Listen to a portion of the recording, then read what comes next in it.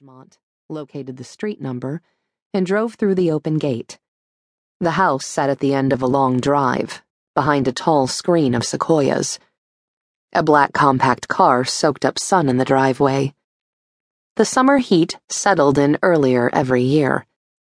She parked next to the empty vehicle and glanced at her taser on the passenger seat. The weapon was bulky to carry, but some neighborhoods and situations required it. Laura determined this wasn't one of them. She touched the 9mm in her shoulder holster as she climbed out. The gun went everywhere she did. But for most volatile situations, she preferred the taser. Less blood, noise, and risk. As Laura moved toward the house, the front doors burst open and a man barreled out. Behind him, a giant black dog noisily gave chase. Laura backpedaled toward the med van to get out of their way. The running man raised his arm and aimed a gun at her. Laura dropped to the asphalt as he fired. She rolled and pulled her weapon, but his footsteps kept going and a second shot didn't come. A car door opened, the engine cranked over, and he raced down the driveway. Still face down, Laura let out her breath. As she stood, the dog turned back and charged into the house. What now? The person who'd made the emergency call had likely been shot and still needed medical attention.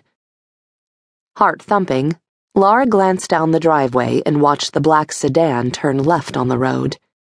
Her muscles unclenched, and she decided to enter the home and check out the situation. She grabbed her taser and tucked it into her waistband in case the dog turned on her. As she hurried up the walkway, she made a mental note of what she'd seen of the assailant. 5'10", lean, dirty blonde, 30-something, and a squarish face. Laura slowed and moved cautiously through the open front door, weapon ready. The big house was quiet, and she crept through, taking in details. High ceilings, open floor plan, and 2 additional exits that she could see. One leading to the garage from the kitchen, the other into a lush side yard. No people, no black dog. She made her way down the hall to a room near the end. Weapon raised, she entered a bedroom. A large man wearing only black leather chaps lay on the floor on his back. Blood had soaked into the pale blue rug under him and sprayed the white satin sheets on the bed. A familiar salty smell mingled with the wet metallic of the blood. As she stepped toward the victim, Laura recognized the scent, a mix of sweat and semen. She slipped off her med pack and knelt down.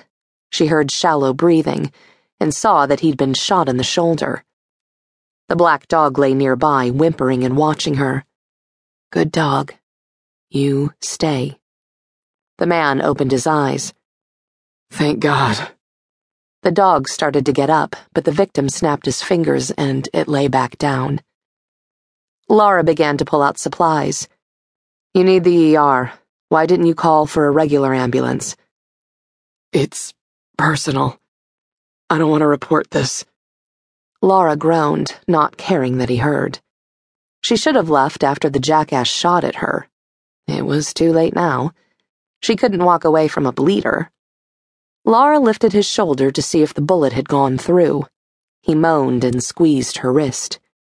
The exit hole was twice the size of the entry wound, and bleeding heavily, but at least she wouldn't have to dig out the bullet. She laid his shoulder back to the floor. What's your name? Thaddeus Morton. Laura froze. The Federal Employment Commissioner? Yes. Aren't you supposed to be in Washington, D.C., overseeing the Gauntlet? I'm flying out tomorrow morning, if I don't bleed to death. Is this your house? I thought you moved to the capital. I kept my home here, and a friend house sits for me. I come back whenever I can. He grimaced as he talked. Laura bit back another question and focused on her task. She grabbed a packet of gunshot gauze, a new product designed to fill such a wound and slowly dissolve as the tissue around it healed. A Chicago ER doctor had invented the gauze soon after the dark shift.